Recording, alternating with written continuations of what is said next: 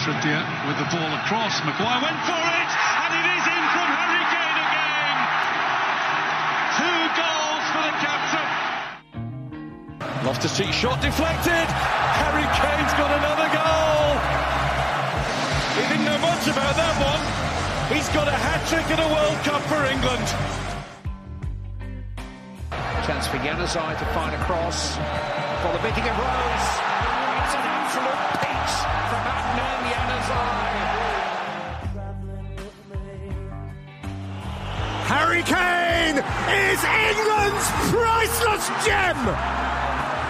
Him and him again. And England strike first. Header down. Oh, it's in. Yerry Mina is equalised. Eric Dyer places the ball on the spot. And England win on penalties. History in itself for this new team, new territory. The usual queue has formed. Maguire, Kane, Stones, now they break. And it's headed firmly in. Harry Maguire got his head to it. 4 white shirts in the wall. It's Kieran Trippier. It's in! Kieran Trippier's first goal for England is in a World Cup semi-final.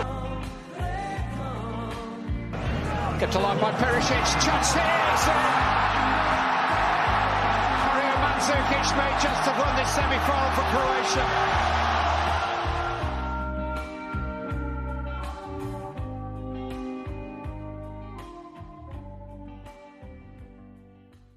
Almost 4 years ago, 211 teams began the qualification process for Russia 2018, but now only 2 are left standing, France and Croatia. There was a long road to get here, but their last victims, Belgium and England, must suffer the indignity of a third-place playoff. The poor guys, really. I feel bad for Belgium and England. I always feel bad for the third-place teams and fourth-place teams because they have to actually hang around, play out that match. Sometimes it's okay, sometimes it's enjoyable, and the teams are happy enough to have got to a semi-final. Like maybe there will be a bit of feeling about that in this third place match. Certainly in 2002 when it was Turkey versus South Korea, both teams were kind of shocked to have made it that far.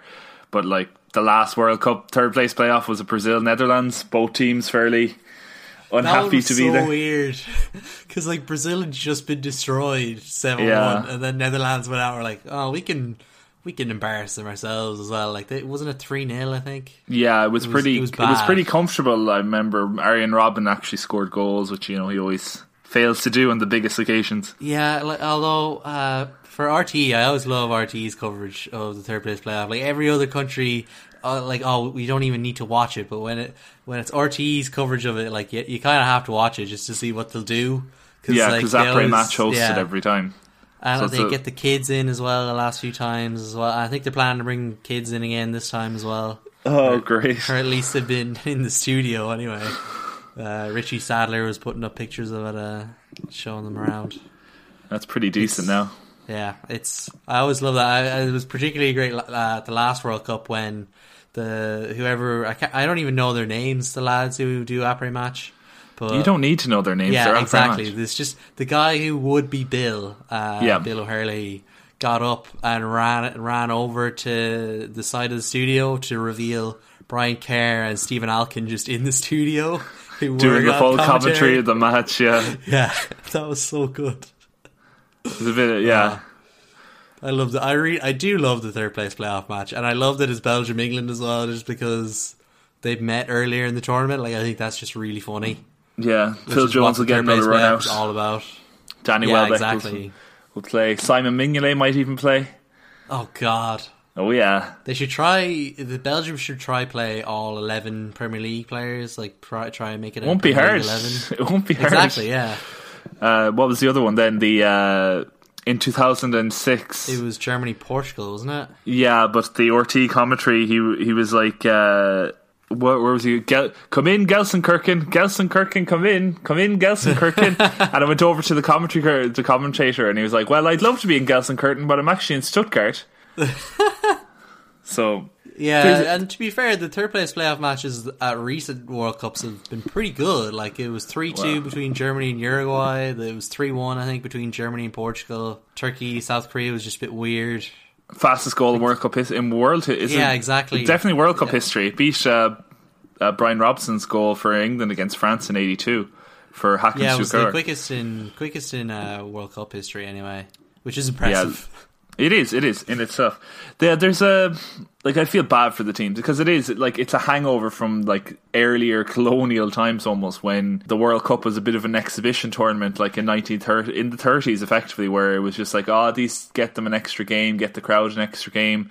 The teams have travelled from different continents. They've taken weeks to travel here and let them play a World Cup match here, and that's what happened in Uruguay, and that's what started the whole tradition of having those third place matches. Yeah, but I kind of get why he also is to keep it like, define a third, like a team that actually came third. Yeah, but they don't do that in any other football tournament except for the Olympics. Which is kind of why I like that it's only the World Cup, because like it is the World Cup. Like I think it's fair to actually define who came third. Yeah. No, you kind of feel there can be reasoning behind it. It's okay. I feel it's the kind of, the only time in 4 years when you care when like Tunisia are playing Panama is when the World Cup is on. And I think by the time you get to the third place match, it's lost a bit of luster, the tournament. You're kind of hung over from the amount of matches of teams you don't really care about. And it doesn't mean anything, so you kind of lost that kind of priority you had for it when, if a World Cup quarter-final happens between Uruguay and France, even if you've nothing in the match, it's a World Cup quarter-final, so you'll watch it or you'll be engaged in it. And I think by the time the third place game comes, that's gone. And it feels just like a random international friendly that could have happened at any time in the preceding 4 years. Yeah, but it's definitely a friendly, like, but that sometimes that just means that something random might happen, like that you would see at a friendly, or you'll see players that you might not have seen play throughout the tournament. Where is it on? Is it on in St. Petersburg or? It's on in St. Petersburg, which I feel bad then for England because they were in Moscow, so they actually have to fly over to play a match that's I feel worse for the fans who bought tickets to the final and have to go to St. Petersburg instead to watch England. Well, they made their mistake. But like, at least with Belgium, they're just in St. Petersburg, so like they just stay where they are. Yeah, not much of a problem. I'm not sure if that's much comfort for them at this point when they've. Well, it's all they have left. Yeah. Speaking of that, the first semi-final to happen was France-Belgium. Yeah, it was a weird. It started off well. I thought Belgium. I don't think Belgium were poor by any means, and I don't think France were good by any means. Just France saw out the victory. They got the goal in a set piece, and Belgium just couldn't break through. I thought Hugo Lloris was probably one of France's best players. He was one of the best performances I've seen from him, certainly. Yeah, I felt it was it was a damn squib. It was the usual, it was almost like a normal World Cup knockout match where kind of everyone's being very cautious. There isn't much, creativity or risks being taken. And neither team really took a great amount of risk. Set pieces were the key to the goals. Were key to the goal in this match, a single goal from Umtiti, who just kind of got the run on Fellaini. Fellaini was caught flat-footed and couldn't get himself in the right position, get his body in the correct position to make a jump to head the ball away, and Umtiti just got in first and knocked the ball into the back of the net. And really that was the only... There was chances that have been created. I know Mbappe we'll talk a bit more about, probably a bit more when we're previewing the final. But he had some nice touches during the match, but at the same time, his decision-making was a question at times. The French finishing outside of that goal from Umtiti was terrible. And I thought Giroud in particular, he's yet to have a shot on target at this World Cup. His finishing has been really below par. And there was one chance where Mbappe did this incredible flick to give him the ball. That's what I was... Complete through on goal for Giroud, and Giroud just skied it. That's what I was going to talk to you about, that one in particular, because Mbappe's getting a great bit of it felt a bit showy, that piece of skill. They said, it's like a new Zidane move, and like the Marseillaise turn, but I don't feel it is that, because he did the Marseillaise turn, which fair enough, I don't think it was necessary in the position he was in. He knew he was kind of showboating when he did that. But the ball through, like he could have stabbed that ball through and left the attacking player in a much better position to finish the goal. He killed the momentum on the ball that he created from doing the turn with the little pass. And there was no pace on it, so the ball, it took an extra half second to reach the player. And it just didn't have enough pace for the player to take it in the stride and move it. He almost had to wait or pull back a bit to get the ball into himself. And I don't blame the attacker for that. I think that was an overrated piece of skill, great as it was. And it didn't matter as it turned out, because the match was already going to be 1-0. But there was a bit of that from Mbappe that, it's a bit of naivety almost. He was trying to be cool, being clever, and it didn't work out for him. He did the same in the first half, when you remember when he squared the ball to... This was the square ball to Giroud that he missed entirely, hit it wide. And Mbappe, when was... I can't remember in the first half, anyway, at the end of the first half, Mbappe got the ball fed through to the right-hand side. He kind of flew at it and hit a half-volley cross towards Giroud, and Giroud really should have done better with it. He kind of mishit it and kind of shinned it wide. But there was it was one of the... I think Mbappe created 4 goal-scoring opportunities during the match, something like that. 3 in the first half. And none of them really led to anything.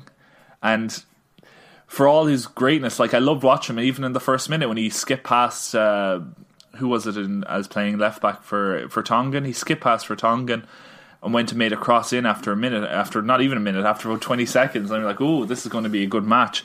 And really we did not see any of that for the rest of the tie. And we can criticise them for that, but I think that was the French plan. It was the design for throughout the match. Yeah, definitely. Griezmann was... There's certain players that got praise in the last while in the French side that I don't understand, and certain players who've been absolutely destroyed, but I don't understand. Griezmann is one of them. Griezmann's whenever he's been on the ball today. I thought he was terrible in the semi-final. I thought he held up the ball poorly. I thought he stopped attacks. He stopped the momentum of attacks when they were developing. I thought he was anonymous when they didn't have the ball, in ways that Olivier Giroud made 2 clearances inside his own box at crucial times during the match. Griezmann wasn't doing that. I don't think, as I've said to you before in previous podcasts, I don't think Giroud is necessarily there for his finishing and attacking prowess. He was playing almost as a 10 for a lot of the match, with both Griezmann and Mbappe in front of him, and even getting deeper as the match went on before he was subbed. Yeah, but I agree with Griezmann that he was so poor. But I think this has been a problem with him throughout the tournament. I don't remember him lighting it up at any point. He scored goals. There's no denying that. He got completely lucky with the Uruguay goal that he scored. That was a fluke. But he's been scoring penalties and I don't recall any performance of his that was even just impressive or made me really think, oh, Barcelona are missing out by not having him. I don't know. He's not been the most impressive player. Of the France attackers, France are not the greatest team to ever get to a World Cup final. I was really hoping that this would be the performance where they actually impress me, where they actually light it up, and it's they are World Cup finalists. But it just felt like did you see the comments from Thibaut Courtois and Eden Hazard after the match? It's about anti-football and they were complaining about anti-football, which was a bit rich coming from the 2 players playing for Chelsea, that was a bit funny. But it is slightly different with the national team. There's nothing wrong with the way France set out in the sense that they've won. So, fair enough. It is all about winning at the end of the day. They're unbeaten. They're in a World Cup final. They've scored goals, which they weren't doing in qualifying. They have the most exciting player in the tournament on their side. Their midfielders are actually performing in ways that certainly Matuidi has never performed as well in a French jersey, despite him running around a lot always. Pogba's actually making incisive passing and being a leader almost in defence, and in different ways than he has been in the past. Graham Souness was pleased with him, I would imagine. For the first time ever. Kante is just probably the best holding midfielder in the world right now. He breaks forward. I remember he broke forward in that match and nobody went with him. And there's Kante breaking from well within his own half, and he's about 30 yards from goal. Doesn't have any options at all. The French team didn't break with him. It's if they had anyone who had the guile or intelligence to go with Kante, they probably would have had a fairly good goal scoring opportunity.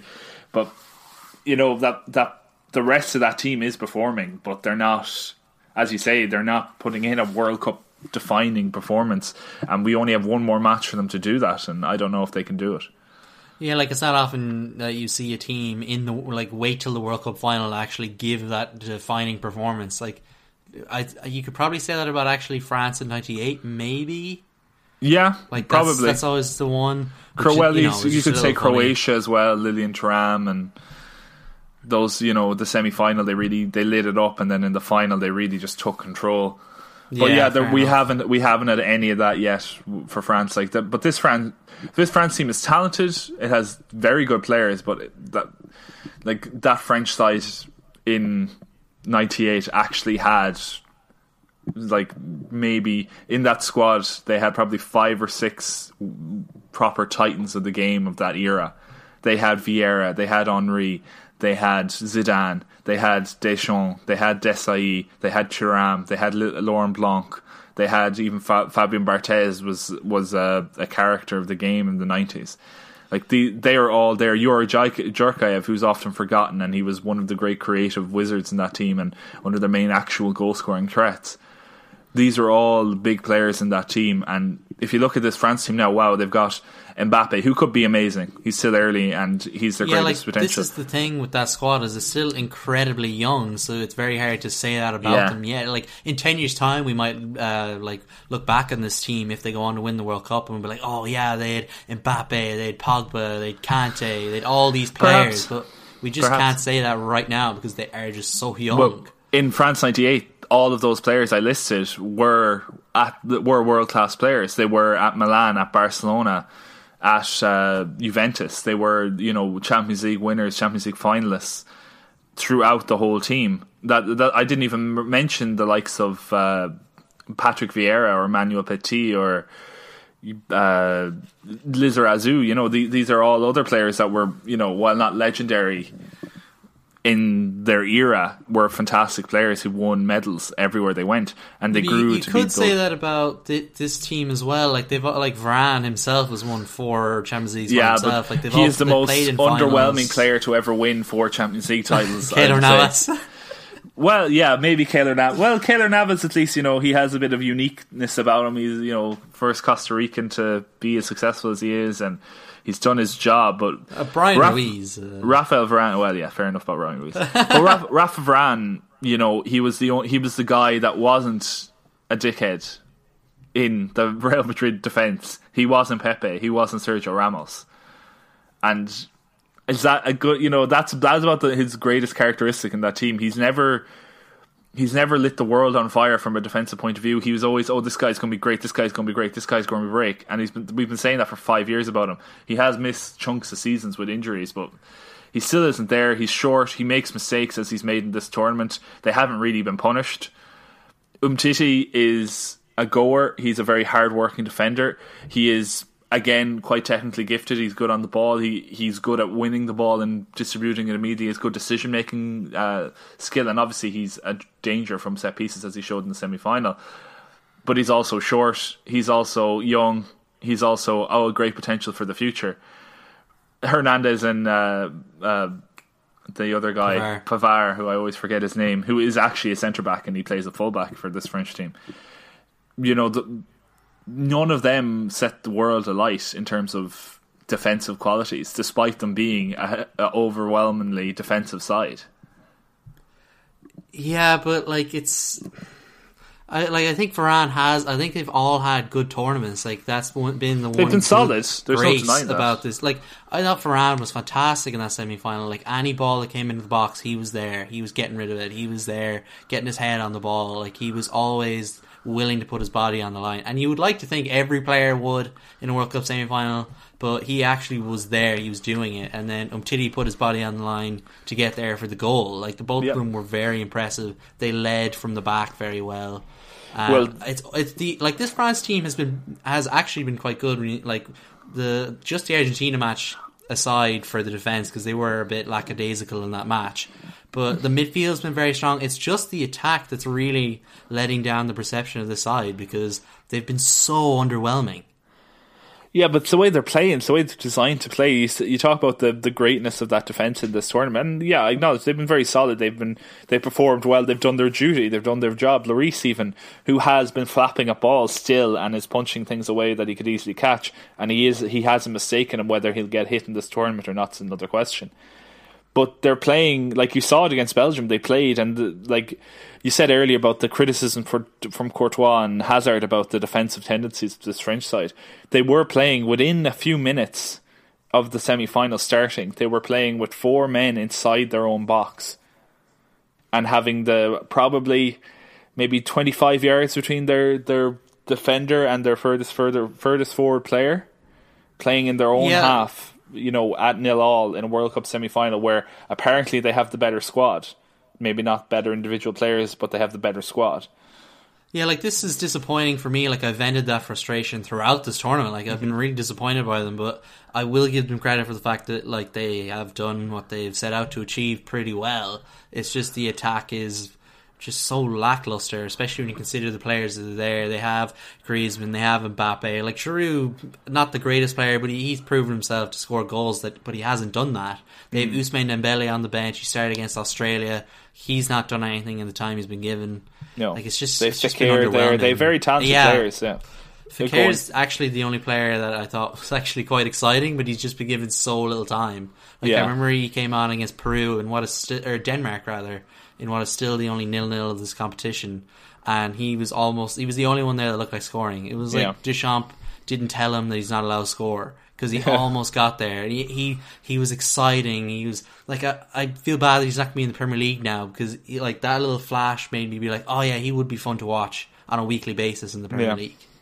What about Belgium then? What do you? There's a lot of these players now who, this is the so-called golden generation of Belgium, and there is a few young players still in there. Lukaku is relatively young, De Bruyne is relatively young, Hazard still got a fair amount of years. Yeah, definitely. But there is others such as Kompany, Fellaini, Dembele, Vermaelen. These players, maybe Axel Witsel doesn't have another one in him. The Dries Mertens certainly won't be around for another World Cup. How do you judge this golden generation of Belgian players? Like, how have they done? I think that they've probably done as best as they realistically can, just because Belgium isn't a nation that has the history behind it that even England had when they had a golden generation. Yeah. Like, there is, like, history plays a part. Like, when a nation has that success in the past, they expect more success, whereas this Belgian side doesn't have that. Like, they got to the semi-final in 86, and that's like all I can really say about their successful history. I can't remember if they ever had a successful Euro campaign before. Like, they hosted in 2000 and they didn't get out of the group, if I remember. Yeah, they were not great in 2000. They were all right in the 70s. They were, obviously being where they are in Europe, they were exponents of total football, played fantastic football, were very impressive, but often didn't qualify at the expense of the Netherlands next to them. They were often knocked out by their partners, so they missed out in some tournaments. In other tournaments, as you said, they finished third, or they got to semi-finals. Certainly, I don't remember if they actually finished third in the end, but they don't have that history that you talk about, and maybe this might be the end of that for another while for Belgium. Yeah, like, I think Euro 16 is the only real disappointment from them, because they came up against a not particularly great Wales side that was really being carried by the momentum of the story that was there, rather than how good that Wales team was. Yes, and Gareth Bale, obviously. Yeah, like, Gareth Bale obviously was a massive reason why Wales were so good, but that's just one player. Like, Belgium, they took the lead against Wales as well. Like, they really should have won that match, and then a semi-final against Portugal, you would have expected them to at least challenge Portugal. So that's the one that got away from them, I think. Yeah. Well, what about Roberto Martinez now? He's proven, like, despite your hatred of him, I don't hate him. You do. You hate Roberto Martinez. I think he's a fine manager. He's developed that whole 2 television system with his wife that kept his marriage together. I think he's a fairly good guy. He has tried to keep his kind of self-aggrandizing to a minimum during this World Cup. Some of it's creeped out, but that can happen. He's adapted well through the tournament. adjusting when necessary, changing his team. Maybe he hasn't got it right the whole time, and maybe that was a contributing factor to them losing to France in the end. But as you said, it's as good as they could expect to get to a semi-final, especially considering the prior teams they played in Brazil and getting out, winning their group with England in it. You know, these things turn out okay for him in the end. Does he stay now, or does he go to somewhere else? You think he should stay? You don't think he should go to? You know, jobs could still come available. Barcelona doesn't look like a going job right now, and neither is Bayern Munich. But there is other jobs big jobs in Europe that could come available for a manager of his caliber. I think it would be a bit of a leap for him to be linked with one of the top club sides. I think he needs 2 more years at Belgium to be he needs at least another semi-final at the Euros to be able to consider for those jobs. Because he was at Everton before that. I don't think he would have gone from Everton to a big club. So I think he still needs to prove himself a little bit at Belgium. I saw him linked maybe with the Spain job, but obviously that's gone to Luis Enrique. So I think he should just stay with Belgium. Perhaps, but I don't know. Would he be tempted away by the likes of Schalke if their young manager was tempted away with someone of that kind of mid-level European club? This is actually something that I've been thinking about lately as well. Is the Euro Nations actually offers him an escape route as well, and it offers national teams like the associations an escape route, because if he's terrible at the Euro Nations League, it's a pretty easy cut-off point for them to just get rid of him, or vice versa, him to impress and a club to come in and try take him. You just love that Euro Nations League. It's going to be an absolute nothing event where it's going to be treated as friendlies. No one's going to care whether they win or lose in these matches. I think teams will care. I don't think they will, because they still have qualifiers. They'll treat the qualifiers seriously, and these matches will be used to experiment. The majority, there's 24 teams get into this tournament. They're not going to care about this. All the big teams, that is, the smaller teams, I think will care about it, of course. But the big nations, yeah, because it offers them a place in the Euros. The top 16 or so teams in Europe will all treat it like a nothing event. The likes of France, and Spain, and England, and Germany, they're not going to treat this seriously at all. I think we should maybe talk more about the Euro Nations League. You just don't want to talk about it now because you've been caught out in your love affair with.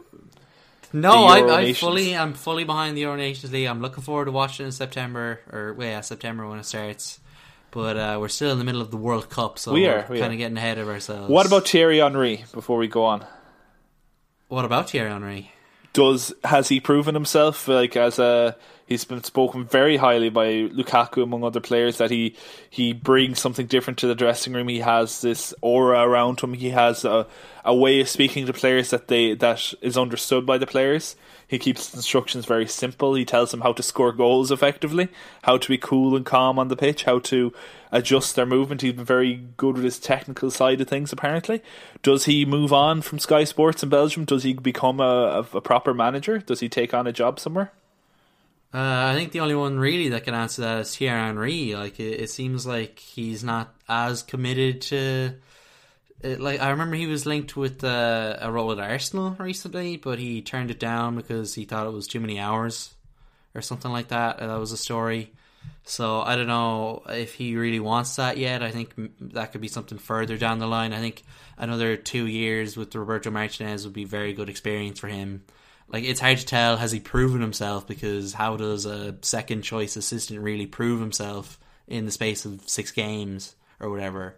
So it's hard to tell what's going to happen there.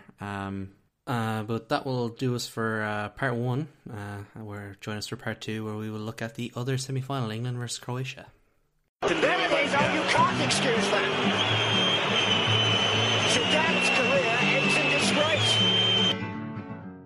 Welcome back now to part 2, where we will look back on England's elimination from this competition. They lost in the semi-final, the final hurdle to the final. Yes, that's right, the final hurdle to the final against Croatia in extra time, 2-1. And a much better match than the other semi-final, really, I would say. There was more going on, at least. We got extra time. We almost got the penalty shootout, which would have been fun. England completely collapsed, which we have seen in the tournament before. They did against Colombia, if you remember.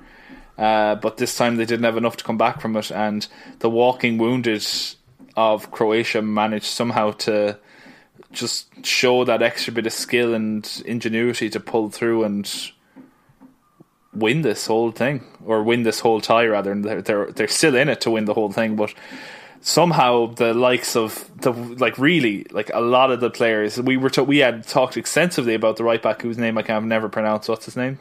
Vrsaljko was out. He wasn't going to start, and they lacked complete pace. And he played into extra time certainly, and he looked completely played shot. All 120 minutes, didn't he? Yeah, he played well, but he looked absolutely wrecked, destroyed.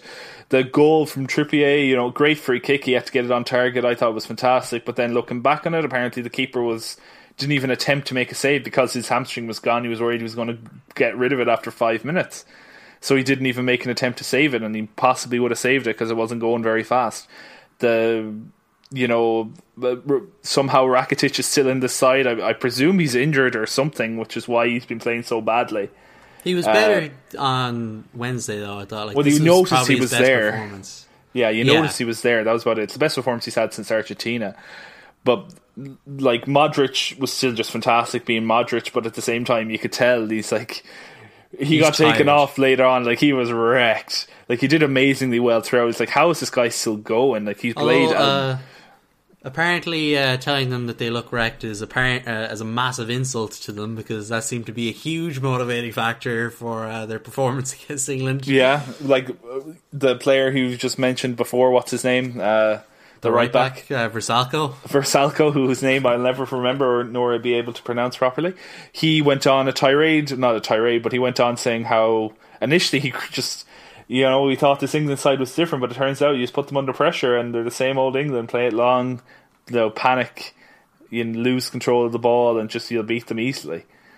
Yeah, I think it was Alan Smith, who I can't remember who he's working for, but an Irish journalist over in England, who had one of the best stats of this tournament, was that England have had as many shots on target from open play as Saudi Arabia at this World Cup. Yeah, that's pretty bad. The other, Harry Kane has only had one shot in the whole knockout tournament, which was the penalty he scored against Colombia. Jeez, yeah, when you talk about Subasic and the story going around of him, he was unable to even go for the free kick because he thought he might injure himself. When you hear a story like that, this feels like a huge missed opportunity for England. They've done well to get to the semi-final, but then in 20 years' time, it'll probably be looked back on as romantically as Italia 90 is in England. I don't think it will, but it'll be something. It'll be looked back on. Yeah, it'll be just behind Italia 90 because it is their third best performance. And technically it could become their second best performance. But Italia 90 will always be second to 66. But when you consider the Subasic didn't even go for that ball because he was about to be injured, and they didn't have another shot on target for the entire 115 minutes after that, really says a lot about England. Yeah, and they missed a couple of really gilt-edged chances. Sterling had a few. Obviously Harry Kane had the post shot that was offside, but probably would have been a goal. But far, it was bad. It was bad. It's just disappointing that they've gone out like this. It's been a fun journey watching them. They've had their ups and downs. They had the emotional high of finally winning a penalty shootout. And then they just kind of, I don't want to say they limped out, but they didn't go out with a bang. No, it was awful. You saw it later on. Fans were complaining that the Croatians were time wasting and they're walking wounded or taking up too much time crawling off the field. And Mandzukic we got an awful clattering from Jordan Pickford and still managed to score afterwards. We can go into analysing the individual performances of the players in the team, but I don't know what. Gareth Southgate has reversed a lot of his praise in this one match, because the first half, if you watch the first half, England had it in the bag. They had squandered chances. They had complete control of the ball. Croatia, even early into the second half, just in the first few minutes of the second half, Versalco was running up that right hand side, and Perisic was getting confused and moving in from the right hand side and getting in play the way of each other, and they were losing the ball, and England were getting all the ball and just being in control. And then a switch of Perisic out to the left hand side suddenly changed the whole complexion of the match. England weren't able to cope with a simple player swap. They panicked in other ways, bringing on defensive players like Eric Dyer when really they should have been going for the match. They started playing the ball long to Harry Kane, who was injured and also cannot play long ball football because it's not his game at all. His game is to play to his feet and him to work it. So he was coming deeper and deeper, leaving Sterling completely, and then later Marcus Rashford completely isolated up front, being a lightweight, pacey striker surrounded by at least 4 Croatians at all times. They didn't get a hold of the ball. There were no successful dribbles. They laid on in the match once an equaliser has been scored. There was nothing changed in the match. Like bringing on Jamie Vardy, okay, he's a quick player. He makes things happen in the club game, but also he's not the fittest player in the world right now. And what would he bring that's different from Harry Kane if Harry Kane is still on the field?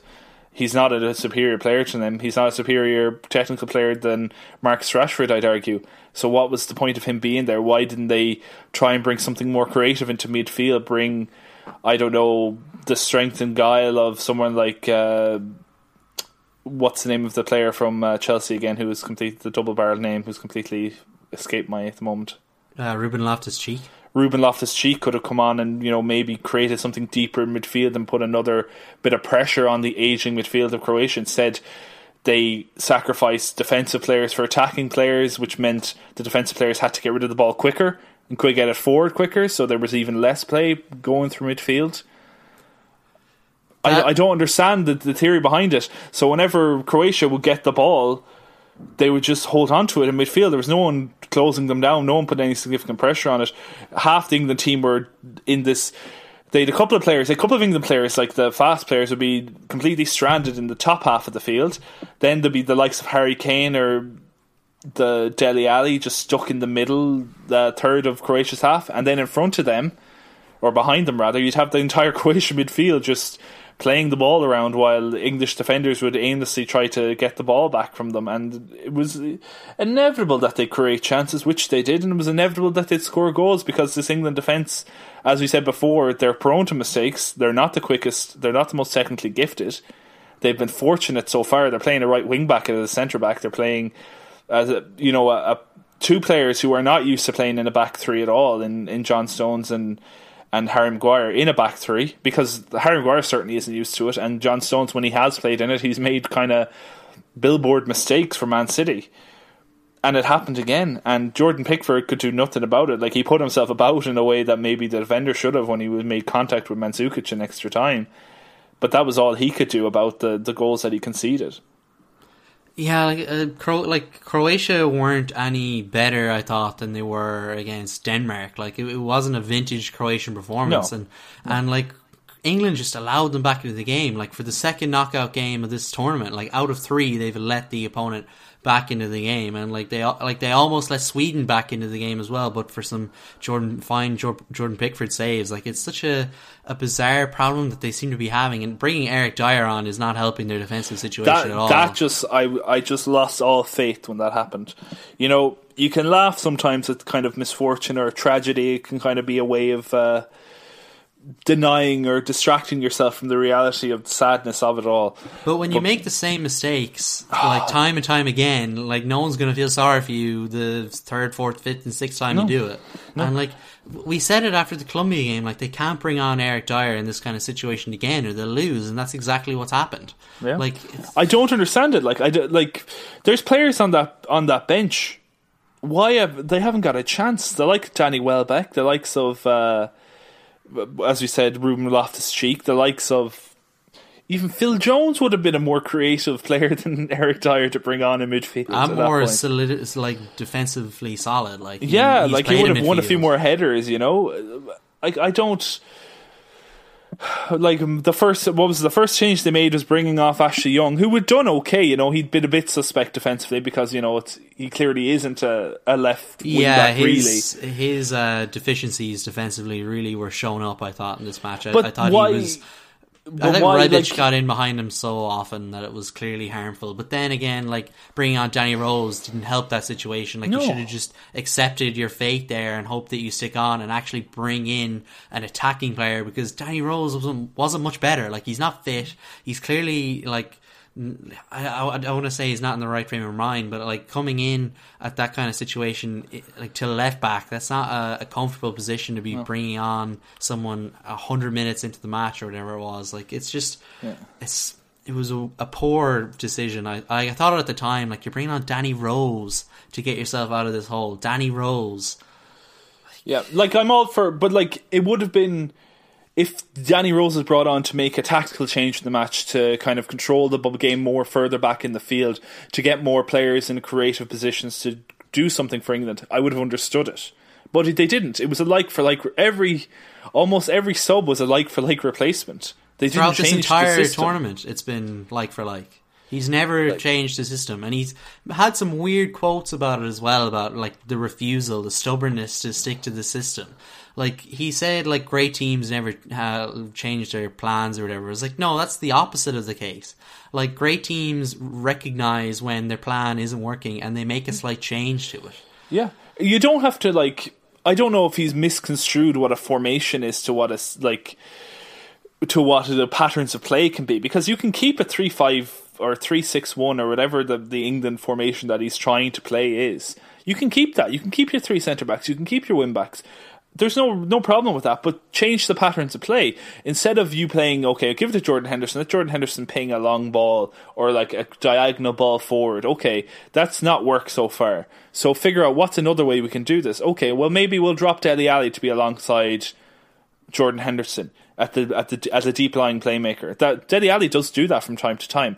Let him get more on the ball and maybe start dribbling at them or playing through the centre. Or we'll adjust how we play, and we'll play, the fullbacks might tuck in a little bit so the wingers and the midfielders can push up more and create spaces and overlaps on the channels on the wings to get crosses into Harry Kane in the box. Why not do that, maybe? But they didn't do it. All they did is like for placement. Okay, our players are getting tired, so we can't run through anymore like we were trying in the first half and in the early second half. So let's play long balls over the top for the subs who've just come on to run at, and let's hope they can play the ball back to Harry Kane standing outside the D with his hands on his hips. Yeah, and as credit to Croatia as well, for being able to come back into it. We spent a lot of time talking about England, like you mentioned Perisic as well. Perisic was absolutely fantastic. That's one of the best individual performances from this competition, I think, from anyone. Up there with probably Modric against Russia. Croatia had a few absolutely amazing performances, individual performances like that throughout the competition. But there was a point there where Perisic looked like he was going to win the match by himself.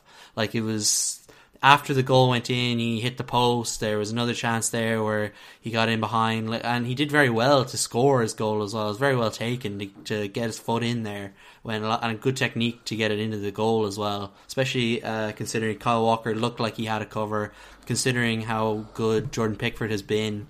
And then Mario Mandzukic was definition of a big game player. He was absolutely fantastic. But then again, going back to the Mandzukic goal, it was the kind of goal you just knew was coming, because England were just so they were complete calamity.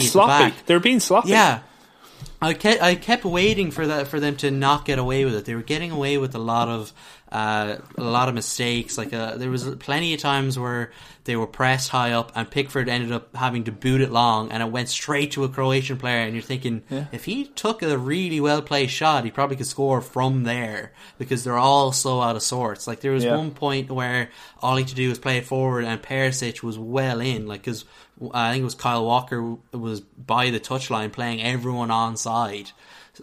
They got away with a lot, and then ultimately John Stones kind of fall asleep, kind of just misses Mandzukic behind him. The ball rolls past him very nonchalantly. He really should have been getting on the end of it, or at least paying better attention.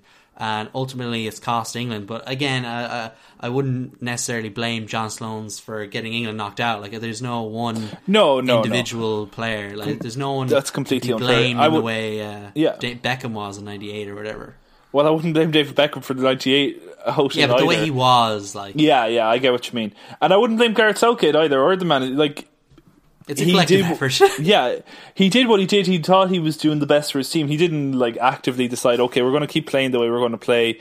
Hopefully we're going to get a goal. He didn't think we're going to go out by doing this. He believed that was the best way his team could go forward, and he knows better than we do, of course. So he was wrong, but he knows better than we do.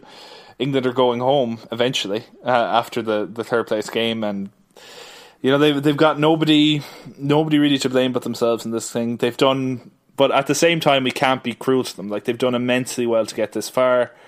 They did better than everyone expected them. Like, everyone expected to get them out of the group, but the draw turned out to be very kind to them, and they've managed to get to the semi-finals for the first time since 1990. A tremendous achievement. Yeah, and like as I said, it could be their best performance on foreign soil ever. If they do beat Belgium, it'll be their first third place finish. I don't fancy them to beat Belgium. I'll just make that clear now. Fair enough. I'm not even thought about who's actually going to win that match. I'm just going to sit down and enjoy it like an action film. You know, you just turn off your brain and you just watch it for the sake of watching it, nearly. Yeah. But I'm very interested to see how England do over the next 2 years. I did make the bold claim in the last episode that I think they'll struggle to qualify for the Euros. And that was wrong. No, but I think wrong assessment. Like, I'm not saying they won't qualify for the Euros, because obviously we don't know what their path to the Euros will be. But I think they'll struggle. Like, they won't be walking over teams. I think, like, today, or not today, whatever day it was, Wednesday, I think really helped my own assertion. Like, it made me feel good about that assessment, because like they didn't have a shot on target for the 115 minutes after they scored. They completely lack someone to just find the incisive pass. They lack someone that'll break down a stubborn defence. They seem like they're completely null of ideas. Like, they have no idea of how to actually score a goal from open play. Yeah, it's bad. And you heard the journalist asking Gareth Southgate in a funny, you know, what are you going to do to make England score? Because obviously you can't score an open play, and this is a problem. And you tried to score an open play, but you're unable to do so. It is a problem. Like, they've had very few chances. Like, Panama, I would have had a good chance of scoring against Panama. Yeah, like Panama, like, so what? You scored 6 against Panama. Like, that's not the most difficult thing. That's not impressive when you're England. No, like Jess Lingard, good finish. You know, it was like a training. It was a lovely finish, yeah. But it's like a training goal. It was like a training goal, though. It was like unopposed, took his time, placed the ball. It was like Angel Di Maria's goal against France, which we won't go into either right now. But the other open play goal they scored was what? The Harry Kane hit the back of his... No, it was the Dele Alli. Oh, yeah, and it hit the back of Harry Kane's heel. Yeah. And Dele Alli's then, which was against Sweden, and it was very much like a set-piece goal in the way it was constructed. It was as close to a set-piece goal you could score in open play. Yeah, it was pretty much. It was like they all lined up, players were in position, they pulled off each other. The love train. Yeah, well, a cross was sent in, and he headed it past the keeper. You know, at that point the match was almost over 2-1 because Sweden looked out on their feet. But yeah, it's a bit of a worry, but I'm not going to worry too much about it at this point. I'm going to let them enjoy their triumph. They've got to a semi-final. They've done better than everyone expected. They can be proud of themselves. They didn't let their countries down. Like, they didn't go out kicking and screaming and blaring at the ref or blaming others for their defeat. They were beaten by a team that just had them bested on that day, and they've accepted it, I think, for the most part. They haven't complained. There's no blame seekers there. There's no people looking to, like, out a player as you are the reason why we're out of the World Cup, why it's not coming home. It's progress for them, and you know, they can be happy with their performance, I think. Yeah, like like we've seen it over the last month now. It's given the English fans a reason to enjoy watching the English team again, which is more like it's important been a while. Than almost anything else. It's been a long time, yeah. Yeah, and exactly, it has been a long time. But then Croatia, you know, they're into the World Cup final. But what about Kalinic? Yeah, poor Kalinic. he got sent home after not coming on in the first game for whatever reason. I imagine there's something more happening in that situation than the reason why he will come out eventually, why he did not come on. But, he's gone back to, is he at Milan at the moment? Yeah. For now, anyway, and I'd say he feels pretty bad about the whole situation. Yeah, I'd imagine so. I was wondering this on the last episode when I forgot to mention it. I was like, does he get a medal? Yeah, it's an interesting question. I would imagine he will, to be honest, because it is a dispute between himself and the FA was the reason he was sent home. It's nothing to do with FIFA. Yeah. So FIFA would probably issue a medal, and it would be up to the Croatian FA to give it to him. How does it work? Is it a case of FIFA give off X number of medals and then the FA decide who gives them, or is it? That's what FIFA happens in the Champions League and in other tournaments like that. I'd imagine there's 23 medals issued for players. There's only 22 in their squad. If they had injuries and brought in other players, those players probably would have got medals too. So I think there'll be a medal there for them, but one way or the other, they'll get a silver medal no matter what. So yeah, it's a weird one for him. I wonder, because he could, Mandzukic came off injured. He could get an awful beating from Pickford in that semi-final. Kalinic could have in theory started the final. He could have been useful to just come on in any of the three matches, because they basically I imagine played an he would extra have come match. on. Yeah, I imagine he would have come on in all of the matches at some point, because Mandzukic was running on empty in almost every match by the time, and he was often substituted, but it was a completely different kind of more substandard player that would come on, and they'd have to adjust the way they were playing almost. And that will do us then for part 2. Join us after the break, where we will discuss the World Cup final. David Silva here, in amongst the legs, brilliant composure. And driven into the back of the net, an absolute peach of a goal by Nacho to put Spain in front. So this is what we've all been building up to. We've seen 30 teams eliminated, leaving 2 standing tall. France versus Croatia. It's the third final for France and the first for Croatia. 66.9 million people versus 4.2 million. It's the smallest it's the smallest population size of a final since Uruguay in 1950. How does it turn out? Who wins the World Cup? Easy answer would be France, because they have the bigger squad with the more talented players overall.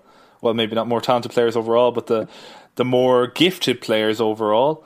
And they have had not necessarily an easier run to the final, but they have played a lot less football to get to the final. They have a younger age dynamic. Their game is built entirely around physicality, really, and defensive solidity. And their numbers, as you said, their strength in numbers, and the numbers you said at the beginning of that intro there prove out, I think, that France will win this World Cup, and they'll get the second star.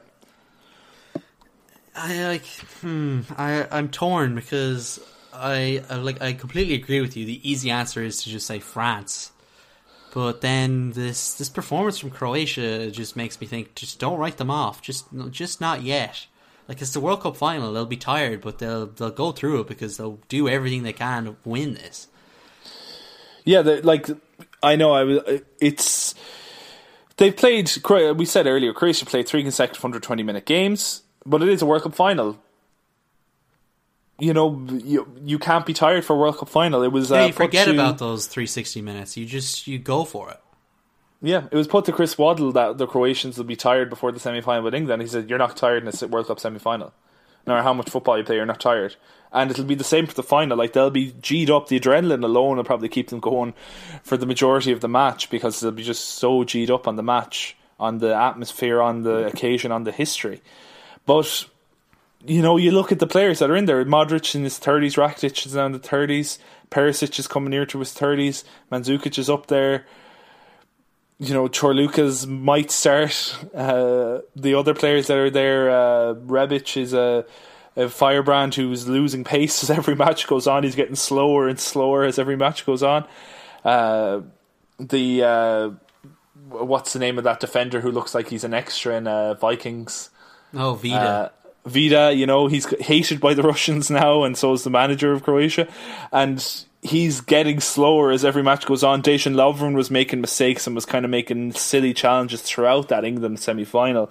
He was fortunate that really that a lot of his kind of messing about wasn't picked up on by the referee more. Against this French side that's going to be running at them, that's, in fairness to this England side who do have a lot of pace and a lot of youth, they're not as refined as this French side. They don't have the experience even of players as the likes of Antoine Griezmann or Olivier Giroud. They may have players to rival their quality, but they don't have the experience of them. Their ability to just, big game performances, to, as we said earlier about Giroud getting back to defend in his own box and then getting forward again, winning free kicks, winning fouls, being clever, playing the match properly. This French team is filled with those type of players. Plus, they have Kanté, who can never tire, it seems, and he's, potentially thereabouts to win the player of the tournament. You have Pogba, who's playing the best form he's ever played for France. It's almost as if we're watching Juventus era Pogba come back, when he's being both physical in defence, playing box to box, making runs at all the time, talking to his teammates, communicating with them, which is something he doesn't do enough of at Manchester United, I think, and not letting his hairstyle or not letting his need to be in the centre of attention overwhelm the team performance, and he's been excellent for that. You also have Blaise Matuidi, who is the antithesis of a normal Pogba, where he is always for the team, he always does what's right for the team, he's always running, he's always harrying in midfield, and maybe, and probably not maybe, but definitely Modric and Rakitic and Perisic are better technical players than those three French counterparts. But if they're run around all night and the ball is kept away from them, they're not going to be able to do anything. Yeah, but then, it is the final. Anything can happen. That's just that's all I come back to. Is you just want a good match. Yeah, they can bring on Mario Götze and he can score a goal.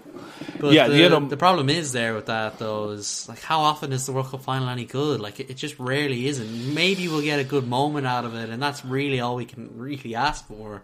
Yeah, finals of competitions generally are rarely any good.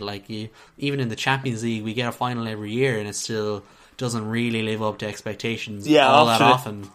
Often they don't. Even the last World Cup, what was the moment of the last World Cup final? Maybe Götze's winning goal, but it was kind of, it was kind of it was a good finish, but it was a goal scored very late against a very tired defence. And even in 2010, I can't even think of a moment. The only great moment that's going to probably be remembered from that is the fact that Nigel de Jong kung fu kicked Xabi Alonso in the chest. I don't think things are going to live long from that final. 2006 obviously started amazingly. There was a penalty in the first couple of minutes to France, which was scored by Zidane when he was trying to do the ultimate Panenka against the crossbar and in against Gianluigi Buffon, which is something to behold. But then nothing happened for the rest of the match until in extra time, really, when Zidane lost his cool and took it out against probably the man who should have won Player of the Year that year in the Ballon d'Or in Marco Materazzi, a man who unfancied came into the Italian team, scored a goal in the World Cup final, scored a penalty in the World Cup final, the penalty shootout, got the best player in the world sent off, and did it all with a smile on his face. Yeah, the 2006 final gave us one of the most memorable moments in World Cup history, you could say, or even in football history. Yeah. But I don't expect anything like that in not at Sunday's all. match. Not at all. There's no player like Zidane at this World Cup, and not even to say Zidane, he was a specific brand of flair and all this. But there's no old player who's had this amazing career and this is kind of a last hurrah. There isn't no one really like that. Well, you can make an argument for Luka Modric being that because he is that old and he is that kind of been a great player and all that. But at the same time, Croatia themselves have been a surprise act. They've always been good. They've always had very good players, but they're always liable to get absolutely tossed out of a tournament. Turkey did it in, remember, 2008 when they had a really good chance of winning the whole thing.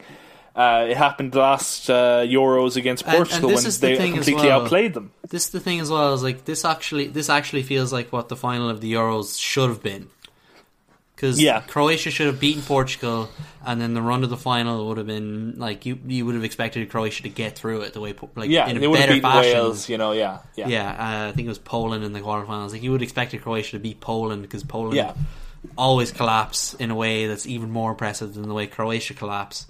And then Wales in the semi-final would have been a pure gimme kind of situation. Yeah, and like that's the final we should have gotten the Euros, and obviously France have that experience and Croatia don't, and maybe that will be enough to see France over the line. Like Paul Pogba was talking about it today of like, we suffered 2 years ago. We went into that match assuming we'd won, assuming that we could just turn up and they'd hand us the medals, that it was going to be given to us instead of we having to earn it. And they've learned that lesson now, and they're going to be up for it. Like obviously it's a World Cup final, they're going to be up for it, but like they're going to be up for it even more now. Like they want to put behind them the pain of 2 years ago, and Croatia just don't have that. They just have the pain and suffering of a regular elimination from a regular knockout round. Yeah.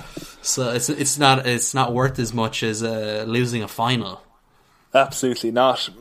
Pogba did make a good thing. I think the French are switched on psychologically. Like we saw with Griezmann in the semi, like keeping everyone calm, making sure everyone's behind the ball, following the plan of Deschamps implicitly or explicitly rather.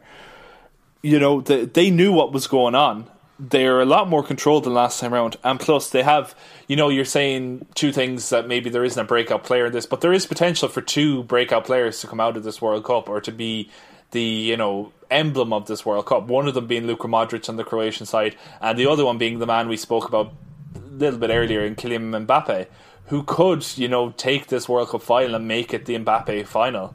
He could do that. He could do something amazing in this. He could, because this is an aging Croatian defence, as we said before. They're not quick. They're going to be playing very deep in this final. If they get caught out in the counter, as Mbappe showed against the likes of Argentina, as he showed against whoever, I forget who they played. I've completely forgotten who they played in the quarterfinal. Uruguay, he made runs. He drew players out of position. He just caused havoc without really doing anything end product wise, but he was just fantastic. And if he can combine end product, which he produced against Argentina, with the crazy runs and the crazy little bits of fear he set off in defences that he had against Uruguay and against Belgium, this could be his game. Yeah, that's an interesting point you're raising there. Of like, it doesn't, like, it might not matter what's happened in the tournament before now, because the final is an opportunity for a player to have the entire tournament remembered on their one match. Like, we've seen that before. It's an interesting thought. I really love the idea of like Dejan Lovren, like master performance, and like that's who we remember the World Cup for. Yeah, it could be amazing. It could be amazing. There is still capacity for that. Like, I hope the Croatians do get back up to like something approaching full fitness, like, because a lot of the injuries, they're not serious injuries, they're more muscular and fatigue related injuries that maybe they can recover from in time. But like, I'm hoping they do it so that they give themselves a fair account. I know they will, through their own heart and soul, and their adrenaline will be with them, as we said before, in a final situation. But I really do hope that they can be the best that they can be in this final and really give France a showing, because if they're not switched on at 100%, this French team does have the potential to really take it away from them, because their midfield is very physical, very quick, very intelligent with their play of the ball, and up front, Griezmann, he's one of the best players up front in the world last 5 years. Giroud, he hasn't scored yet, but he does have an eye for goal. If you get a cross into him, he does seem to have this habit of getting in front of defenders, and he has experience getting in front of Dejan Lovren, for instance. And then you have Mbappe, who could potentially do anything in this match. And unless Croatia are at 100%, they are going to win this. Like, France are going to win this tournament. And the worst thing that could really happen is that France just blow away Croatia and it's like 2-0 within 10 minutes, and then the game's kind of done. Like that's the biggest fear as a viewer that I would have of that. Or, maybe crazily enough, Croatia just... see, at least even if Croatia did that to France, it'd be like, oh, France wow, would have to do something, that would be interesting. But I feel like if France take an early lead and then they add to it relatively quickly, and then they just see out, like, they could just easily see out a 2-0 win. maybe 3-0 win, and like that would be like be really like Euro disappointing. 2012 all over again. Yeah, and then like the route to the finals has been so bizarre because like Croatia ended up on the supposed easier side of the draw, and not through nefarious means like England perhaps, but like they did win their group and they won it pretty impressively. But then like they played Denmark, went to penalties. Like really, they should be beating Denmark in 90 minutes. They played Russia, went to penalties. Really, they should have been beating Russia in 90 minutes. And then they probably should have beaten England in 90 minutes as well. Like that's the match that you can say, oh, fair enough, you went to 120 minutes, but they had the chances to win that in 90 minutes as well. Perisic hit the post. There was other chances there, yeah. But then you look at France, actually you look at Croatia, like they're the, as I said, easier side of the draw. But then France, they played Argentina, one of the contenders, had the best player in the world. They got through it in 90 minutes. It was a hard-fought battle. They had to come from behind, but they got through it in 90 minutes. Uruguay, a difficult team to score against, a dark horse contender that if they keep going in this competition could win it. And they got through it in 90 minutes pretty comfortably. And then against Belgium, like Belgium beat Brazil. Belgium, the golden generation, they're being built up. That Brazil match was supposed to be the precursor for them to win the competition. And France just won pretty comfortably, 1-0, saw it out, no problems. Like they played the tougher teams, but they had the easier time of it, and that's a credit to them as well. But it just makes the build up to this a little weird as well. Yeah, I can see what you mean. It is a very strange World Cup it's led into. It's been underwhelming in a lot of sense, considering the potential matchups we were looking forward to. Like other than the France-Argentina match, it hasn't been electrifying. The matches, they've been kind of, like, as I had to use this phrase over and over again, but damn squibs. They've been just all fury and no fire, you know? They've just been players and teams rubbing up against each other and not creating any sparks. And, you know, that sometimes that's how football goes, and, you know, you can admire it from afar as, tactical mastery from all the managers involved and the players doing their jobs precisely. And that's what France kind of have done in this. They've not been electrifying. They've been solid. Yeah, like I think I'd probably have a higher opinion of the knockout rounds. I think Japan, Belgium is obviously a classic. I think I really enjoyed some of the other matches. Like there's been no 0-0s in this knockout round, which I think is very weird. And I think the England-Croatia match was fantastic, and it really summed up what makes sport incredible, I think, because it's so much better than any kind of scripted drama you might see on TV, because you're sitting there with high anticipation, wondering what's going to happen, who's going to be the hero, who's going to be the one that slips up, makes the mistake. Like it was sitting on the edge of your seat kind of stuff. It was like what makes sport special. And that's what you want from the World Cup. While the football itself might not have been of the highest quality, the drama still was. And then, of course, when all the Croatian players go off celebrating what would be the winner, and they crush the cameraman, that's a really good moment. And the pictures that cameraman got with her were absolutely incredible. It was Mandzukic terrified for his life, basically. Rakitic picking him up, hoping he's not accidentally destroyed this man and broken all the bones in his body or whatever. It was brilliant as well to watch, because you're watching it thinking, wait a minute, there's a man in the bottom of that. And then obviously they sort it out. But that semi-final, it was cagey, but it was cagey in the right way. Both teams were willing to go and attack and try and score, and one team was just better at it than the other. Yeah. And that's why this World Cup has been so good. Yeah, there has been. It's been surprisingly good, I must say. I didn't expect it to be as attack-minded as it's turned out to be, or as kind of loose in the way that it has been. You know, I expect it to be a lot more pragmatic, a lot more like a more traditional European World Cup, where defence rules, which I suppose in the end, defence, if France do come out with it, it will prove to be defence rules. But there's been, like you said, those moments. There has been moments in this tournament to look back on and with fondness and to really enjoy. Yeah, and that's doing that. And I just really hope this World Cup doesn't end up being like Spain, Netherlands. That is another thing that just could really ruin. Like, the final does give the perception of what this World Cup is. Like, if the final is terrible, our final perception of this World Cup will be that it's terrible. And like, I'm not going to say that the World Cup lives or dies by the final, but like, it is important. Like, and all good stories need a good ending, and this World Cup like needs to have that good ending an impact, to really be considered one of the great World Cups. Like, if the final is underwhelming, then it kind of just becomes a mid-tier, like, oh yeah, that World Cup was fun, it had its moments. A bit like Brazil 4 years ago. Yeah. Well, like, Brazil still has that 7-1, so that will live with us for a very long time. But as you said, I can barely remember, like, I remember Algeria, Germany, I remember the Ghanaians and the USA. It was Belgium, mostly the group stages. Like, I remember Netherlands' run very vividly, but even then the knockout stages was not as entertaining as the group stages were. Yeah. Like, I see what you mean. Like, this has had more moments in there. They've had more shocks. You had Korea beating Germany comfortably. You had Japan's amazing performance against Belgium, which I still think is the best performance I've seen in this whole World Cup.